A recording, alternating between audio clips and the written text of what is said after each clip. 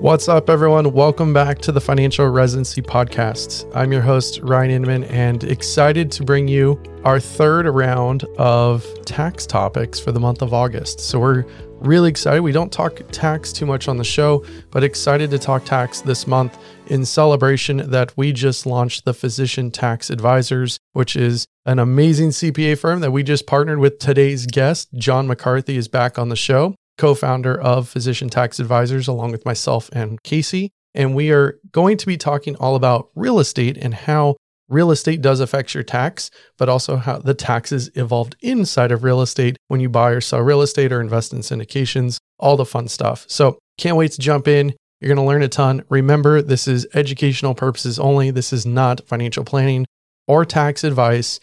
All right, let's jump in and hang out with John. What's up, John? Welcome back on the show. Thanks for having me back. You actually wanted to talk to me more than twice. So I'm excited that people still want to talk about taxes at this point. Watch out. Well, actually, we're doing the whole month of August is going to be all around tax, understanding how this works within your portfolios, how this works just with your incomes, the various types of incomes. And today we've got a fun show because this is actually a fun topic that we're just kind of introducing some boring old tax into, but everyone's talking about real estate. Everyone loves real estate, which is great, right? I've invested in real estate. My whole family does real estate. So we talk around real estate on the show, but never really deep into the tax piece. So I thought it'd be really unique and I think extremely beneficial to have you on to go through, all the ins and outs of tax when it comes to real estate. So for the example, I think if we can kind of stay in one bubble, if you will, for right now, let's say that our example is that someone's going to buy a single family home and they're going to find renters and they're going to rent it out. What are some of the ways that this rental property could affect their taxes? Yeah, so there's a number of tax-specific items that we'll want to talk about here because real estate is kind of one of those areas that's a little bit more complicated than you might think from a tax perspective. So we'll go through a couple things here, and Ryan is, of course, very familiar with real estate, so I'm sure you'll have some questions for me as well. And John, it's no secret, we've used you for 5+ years now to do all of our returns. If you want to use examples for myself, I don't mind as well, kind of as we're working through this. So, we know that this is going to hit, the Schedule E and all that. So let's unpack how one single family home, if someone was to buy this, how that kind of would impact their tax situation. So starting with a single family home, there's a couple topics we'll want to touch on. And one of them we've already talked a little bit about on one of the prior shows, but that's the concept of depreciation. So maybe we'll start there just because it is one of those areas that's not as well, widely known how it works from a tax perspective. And then we'll talk a little bit more about kind of the dollars and cents of how this all rolls into the tax return and actually man, Tom's getting nerdy. Dollars and we're going to cents. Let's tackle depreciation. Yeah. So one of the lesser known areas is depreciation. And for tax purposes, what the IRS allows us to do is, whatever you paid for this single family property originally, the IRS is going to allow us to take, what in some cases is kind of referred to as a paper loss or paper deduction for some of the original cost of this property. And we say paper loss here because we're not actually paying for the deduction in the year we're taking it, but we're allowed to take a portion of what we originally purchased the property for, be it, maybe last year or 10 years ago, and take a portion of that as a deduction against this year's income. So there's a couple things to keep in mind here and a couple common errors that we see. One is that people don't take depreciation into account at all. Oh.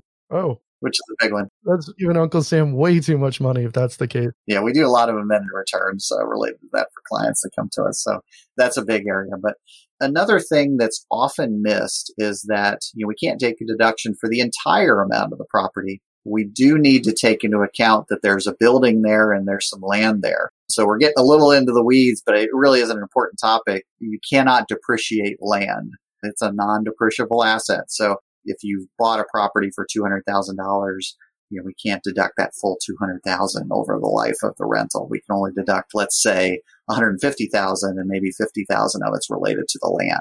So that's an important item that I like to get out there as much as we can because we see that error a lot in returns. Yeah. So using that example, right, we've got a $150,000 building and you've got $50,000 of land that you bought altogether for $200,000. And that will be predetermined before you start doing anything. Like it'll be broken out. So you don't have to like figure this out on your own. It will be presented to you. And then now that we've got the $150,000 of value to the building, now we can talk about its useful life and kind of expand on that. So you can't obviously deduct all 150,000 in year one. The IRS doesn't like that. How dare them? That's a good way to get your return audited. We don't want to do that. But there is a useful life period that the IRS allows us to deduct that over. And for whatever reason, the tax gods have decided that's 27.5 years. I'm not sure how we got there with that, but that's the useful life that we're using. Make it more complicated. Yes. So we can take 127.5 amount of, 1/27th of that amount as a deduction each year on the return. Even though, we hope from a cash flow perspective, your rental property is positive. We're hopefully generating some cash flow after expenses. But for tax purposes, when we take into account that depreciation, we might find that we have, basically a paper loss, that we have a loss that we can report for tax purposes, even though we had positive cash flow. So as the example, yes, if you're buying rental real estate, you need to have cash flow. Otherwise, you bought something hoping to speculate that it will go up in price. You're banking on appreciation, which is what pretty much everyone in Southern California here is doing because nothing cash flows. Whereas in the Midwest, you might be getting 1 or 1.5%, on that money and on that rents, and it actually be fantastic to have great cash flow, but it might not appreciate as much. So in this example that John and I are kind of walking through, 1/27th and a half on that $150,000 building would net about $5,500 in depreciation. So if you were making $3,000 a year on your property, that's the cash that actually hit your bank after paying the mortgage and all the expenses, you would still actually come out with about a $2,500 loss on paper. And that's what John was referring to as, your paper losses. Wasn't an actual loss. You actually made money. And this is why real estate generally gets pitched. You can make money and claim the loss.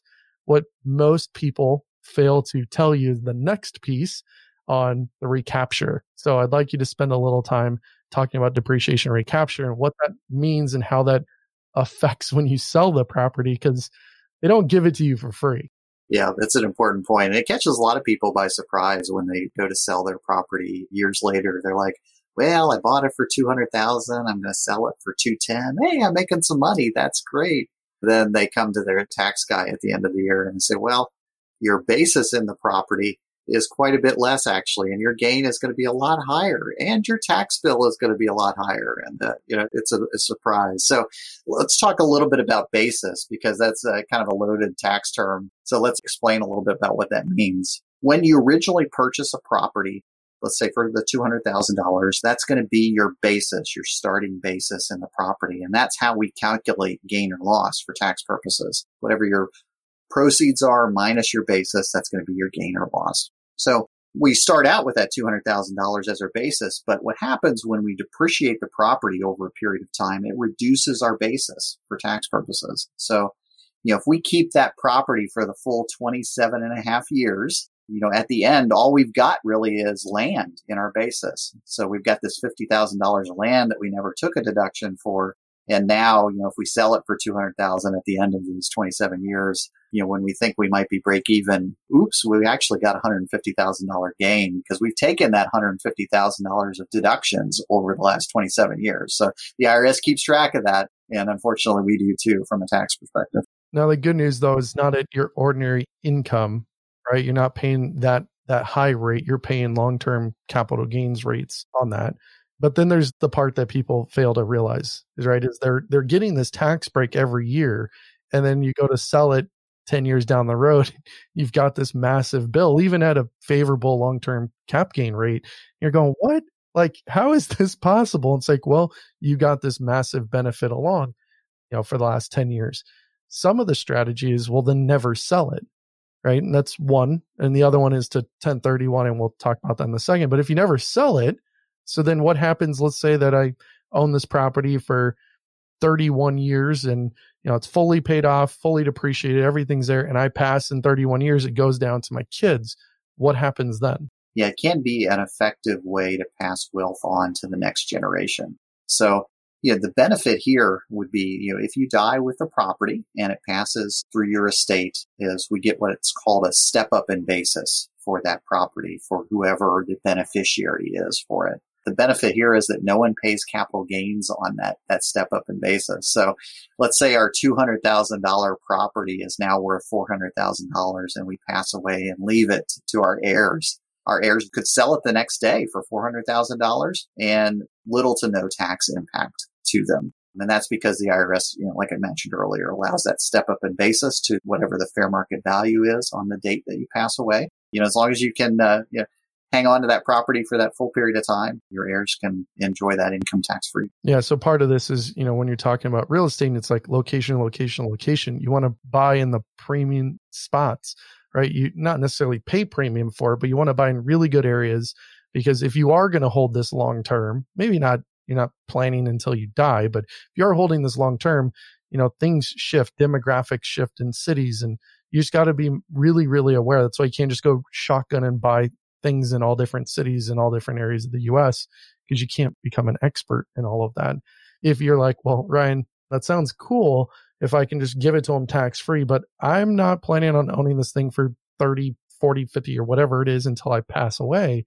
How can I maybe limit some of that gain or not necessarily pay the cap gain tax? And there's something called a 1031 exchange.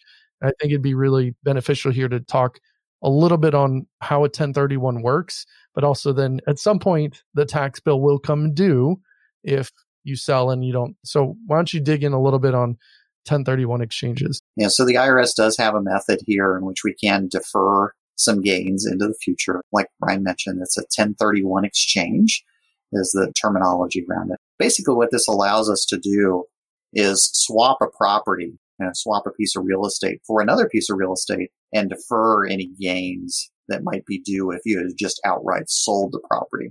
Now, from a function perspective, how this works is that the basis that we talked about earlier takes into account any gain or loss that you would have had on that initial property that you swapped for.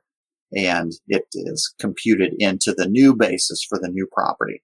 So it is a deferral mechanism, which is an important thing to keep in mind here. Unlike when you would pass away, with a property and it goes to your heirs tax free, that's an avoidance, tax thing. And avoidance is okay as long as we do it legally, right? So avoidance is good. But this, in contrast, is a deferral mechanism. So, you would still owe tax someday when this new property is sold, provided, you don't hold it until death, like we talked about earlier. So important to know the avoidance versus deferral. Which is one thing you could do. There's lots of strategies around 1031ing it and eventually passing away, and then the step up occurs and you avoid that piece. But now that money that you've put in, that you've continually rolled with more and more equity, you can't just go roll it out. You actually have to keep kind of snowballing it, if you will, this is actually a good snowball, right? You're building wealth and accumulating. But every time you go to sell, you have a very small window of time. You can't defer this out multiple years, or you have a very small window of time to then turn it and roll it into another like-kind property and keep that snowball essentially rolling. And if you do pass away, then that step up occurs. Now, John, there's active and non-active participation in real estate. And I've done a whole show on the real estate professional status, and maybe you could talk just a little bit about that, but I think also distinguishing between active and non-active. Yeah, it's an important distinction once again, because this is an area where a lot of clients might get tripped up and thinking, hey, I'm going to have this great big deduction this year because I lost money on my rental property. And then they come to the tax guy at the end of the year and say, no, we have to carry that forward, unfortunately. And this is where, active and non-active participation comes into play. So too much of a good thing is not good for the IRS, right? So they want to find ways to limit deductions. And this is one of the ways they do it. Depending on your income level, even if you have active participation, sometimes your losses can be limited. So let's talk a little bit about what active participation is. Active participation is generally a pretty easy standard, but what it means is that you do have to be somewhat involved in the rental property. So by involved, we can mean, picking tenants out, collecting rent, doing repair work even around the property, things like that where you're actively involved with it. You're not, just passively sitting by and letting a management company handle all that work for you. So, as long as you have some active participation, you have the ability to hopefully take some losses, but it is dependent upon your income. So, for instance, for married filing joint folks, if your income is over $150,000, even with active participation, if you have losses, we're not necessarily going to be able to deduct them in the year that you have the losses. We'll have to carry them forward. Yeah, we're going to talk a bit next week on married filing joint versus filing separate and the pros and cons and how that wraps up into your student debt as well. So stay tuned on that. But yeah, you've got active and then you've got non-active participation. And part of this comes now into talking about like passive investing in real estate. And we see a lot, and we've done shows. I had Dr. Kathy Carroll on from Rika.io talking all about investing in multifamily syndications and the pros and cons of that, which I'm a fan of. I like those as well. It's a lot easier. I don't think there's anything passive in terms of investing, but you do your due diligence on the sponsor, you do your due diligence on the property, you put your money in, and then it becomes passive. From a tax standpoint, though, now that introduces a little more complexity, as you know, right? Where I'm getting some K1s now that kind of come through. And a K1 is a tax form for all of you that don't know or maybe don't have this.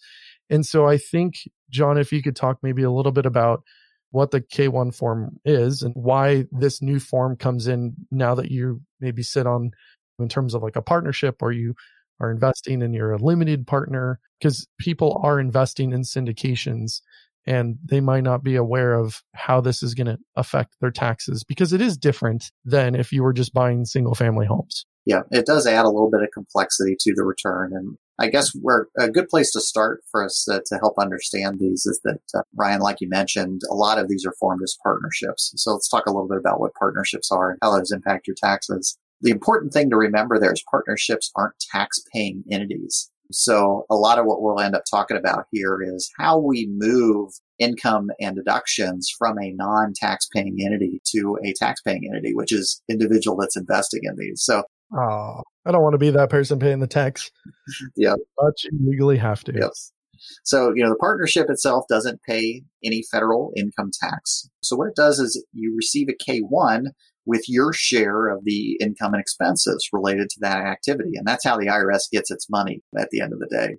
So, they know when you receive a K1 then as well, and they track it into your return, and any impact related to that activity is then taxed on your personal return. So sometimes we see the pitch for multifamily investing that if you invest in, I don't care, let's say it's $50,000, but it's likely that you're going to show a negative K1 in maybe the first or the second year, because as you are investing this property that, let's say it's a 300 unit apartment building, you're hopefully picking a good sponsor, you're hopefully picking a good asset, but it probably, the reason why you're buying is because it needs to be fixed up. It's got some issues, maybe a new property management company because the old one was grossly mismanaging. So they're putting up a lot of money that might generate a negative K1.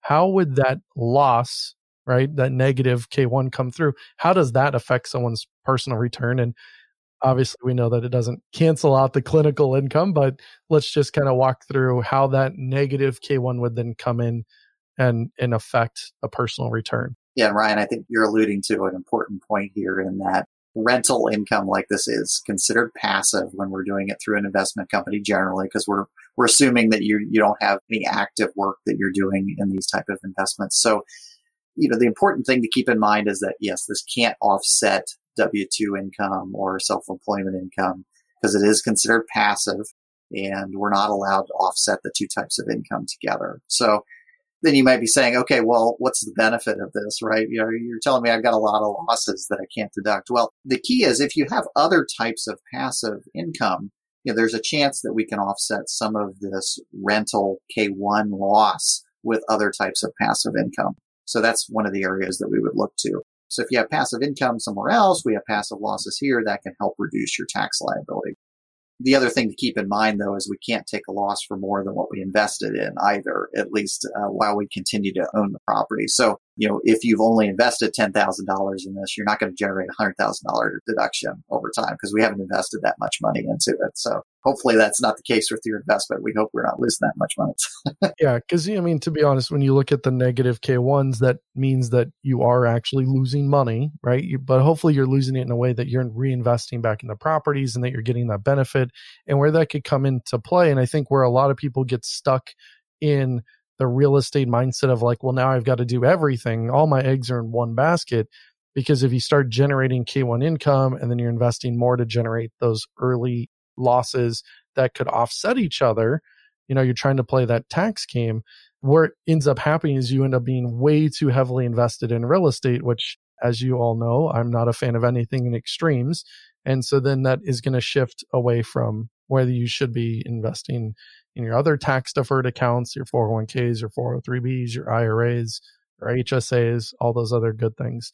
For some reason, we've been seeing a lot of people and getting questions around, should I take out loans from my 401k to then turn around and invest in real estate? I absolutely do not think you should. So if anyone else emails me that question, you already have your answer. Absolutely do not rob yourself in your 401k setting to go leverage it and put it into real estate.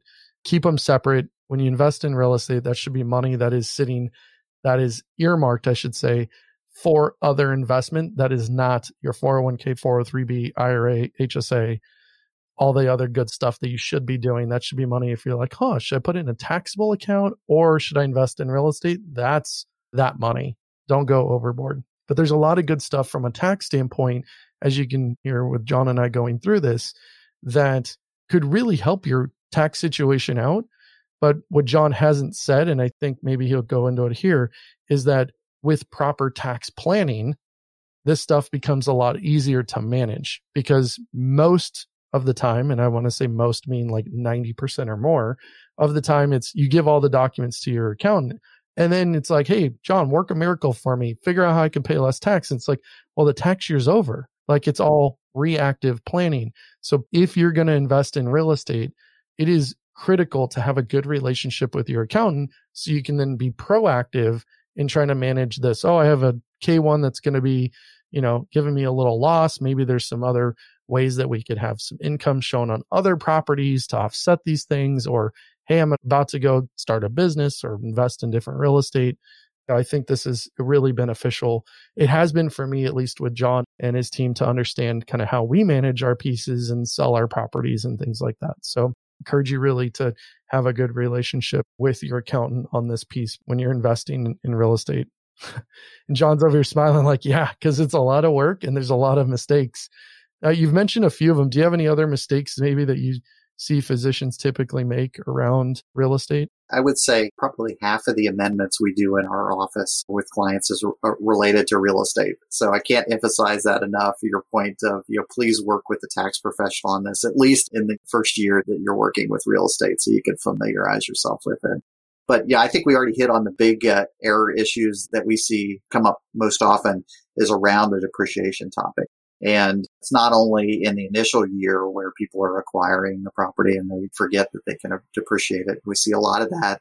But also, when they're making capital improvements over the years, we've seen a number of folks that forget, I put a new roof on the apartment this year and it didn't make it on the return. I'm like, oh my gosh. You got that $10,000 bill. Yeah, we could pay for our CPA fees this year just by getting that deduction for you. So, especially capital items like that, we see.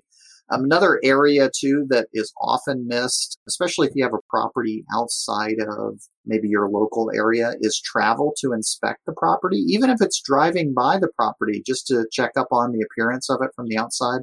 Keeping mileage records for that, or if you do have to travel to the city to keep an eye on your property, let's say if it's in a different city, a different part of the country, all of that travel related to that can be deductible if you're checking up on the property on a regular basis. So, even things like driving by the property once a week on your way home from work, even though it's maybe only a mile or two outside of your normal commute, that can turn something that's non-deductible commuting mileage into a potential deduction on your rental property. So just little things like that, your CPA can probably help you out with if you're working with somebody that you trust. So you're saying to buy property where I'd like to vacation. That's how that works. There is something to be said for that, Ryan. Yeah. maintain a property where all your friends are, and you can go visit the property. Now you can't deduct all of your expenses, obviously. You can't go overboard. Of course not. You don't want to deduct all that. Just like we talked, with a cell phone or an internet bill, like part of that is personal, and you should be not able to deduct that, right? Being a good human, like no one wants to pay Uncle Sam more than we should, but let's be realistic. You don't want to push the envelope to the other side and then have them audit you. But yeah, I mean, it's nice. I have family in Vegas. I have the whole team set in Vegas. But when I travel to Vegas, some of it is personal. Some of it, we check in on the properties and see what's going on. It's nice to be able to see some of that and, be able to have a little bit of a write-off on some of that. So something we said there, if you like to vacation or if you have family or you have friends, a portion of that, just like a portion of your internet bill, if you have a home office, could be deducted.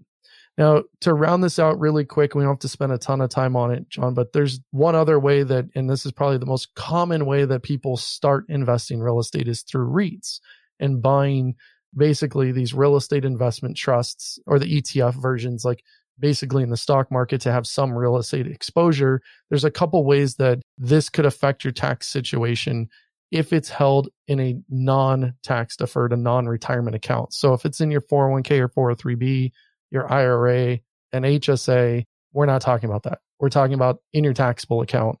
How does the REITs affect your personal taxes if you're holding them in a taxable account? And just to make it crystal clear, a taxable account is an account, for anyone that is trying to figure out maybe what I'm talking about, maybe you haven't opened one yet, is a non-retirement account that is basically, think of it as like a checking account that can own stocks and bonds. You're going to own it at Vanguard or Fidelity or TD Ameritrade, and it doesn't have any tax protection like your retirement accounts do. Yeah, so in some ways, REITs can function a lot like, a typical mutual fund in terms of the income and how it's impacted your return. But with REITs, you tend to see a little bit more varied income types coming out of it, which impacts your tax a little bit differently depending on what type of income is coming out. So let's talk a little bit about that. REITs certainly can have operating income and ordinary income, essentially, that they distribute to their investors. So this would be the surplus of rental income over expenses. They have excess cash flow, and then they would pass that along to the unit holders. That type of income is going to look similar to a dividend that you would receive from a mutual fund. And it's going to come through, your return at potentially ordinary income rates, potentially capital gain rates, depending on how long you've held the investment. REITs can also obviously buy and sell property. So as we talked about a little earlier, those types of transactions would be subject to capital gain rates. So depending on what your income looks like, that could be anywhere from 0% to 20% capital gain rates, which may be better than your ordinary income rates. So they're a little bit more beneficial. So it depends on how actively the REIT is trading properties and buying and selling. Some of them, have probably a lot lower transaction volume. So you'll see a little bit less capital gains than others. So it comes into kind of really knowing what the REIT is made out of and what their investment philosophy is. And so you can understand what the income impact will look like. And then they're going to make some return of capital back to you, which would, similar to how depreciation worked on the personal side of owning that would lower your tax basis into that investment. So there's several different ways that it could also be taxed. And of course, then just buying and selling it like a normal stock, you could generate short-term, long-term, all sorts of potential taxes. Then you could also use it to tax loss harvest, which we'll do a whole show on at some point. When it comes to your investment accounts, it's not just specific to real estate. But John, thank you so much for coming on. I know that this is going to be really beneficial for a ton of people that are trying to figure out, should they be buying real estate, or maybe they have and then realized, I opened a can of worms that I wasn't as comfortable with. And I think this is going to really help them understand that, different pieces of the tax liability that may or may not occur if they were to buy real estate. I was happy to be on the show. And if you're not working with a CPA, once again, I encourage you to do so. We do a lot of this analysis for clients, especially, that might have been filing themselves with TurboTax or something for the last few years. We're always happy to take a look at returns for clients and, provide some advice and hopefully some tax savings. John's laughing and looking straight at me when he goes, yeah, we typically do a lot of this advice, because I bug John a lot and his team a lot on, hey, we're thinking about buying this or selling this, or hey, this business started up, or we're winding this down. So that's kind of a jab at me, but it's all good. I still love him. All right. Well, thank you so much again for being on the show. It's awesome to have you. And we're going to talk next week on married filing joint and separate, which will be fun, but not as fun as real estate. All right. Sounds good. All right. Well, hopefully that was helpful. I know that a lot of you have questions around real estate and investing in real estate. And most of the time we don't think about the tax implications of real estate. Sometimes we hear a little bit about someone pitching some real estate and saying how great it is for your taxes, but it's hard to understand without diving into the tax code or working alongside a CPA how that actually does really affect your taxes. So hopefully this was helpful, that you get to hear John go through all the different various ways that taxes are affected by investing and owning real estate, whether it's rental real estate or your own primary residence. Like we mentioned at the beginning part of the show, we are so thrilled to be launching our tax practice, our tax planning and tax preparation practice called Physician Tax Advisors. You can find us at physiciantaxadvisors.com. And at the site, I've mentioned before, we have a wait list open. It's first come, first serve. And for those of you that are already on the wait list, you all are amazing. We will be reaching out to you in the next week or so, and excited to be doing some of those introductory calls with all of you in early September. If you are looking to switch up CPAs or looking to work with CPAs that specifically work with physicians and understand the complexities around everything to do with physicians and their finances, we would love to work with you. So please join us at physiciantaxadvisors.com. Remember that this show is educational purposes only. It is not specific financial planning or tax advice. So please consult either your CPA, your attorney, or your financial planner, or reach out to us at physicianwealthservices.com. We'd be happy to talk with you about financial planning services as well. All right, everyone. Well, I hope you guys have a fantastic week, and I will see you all on Friday. Cheers.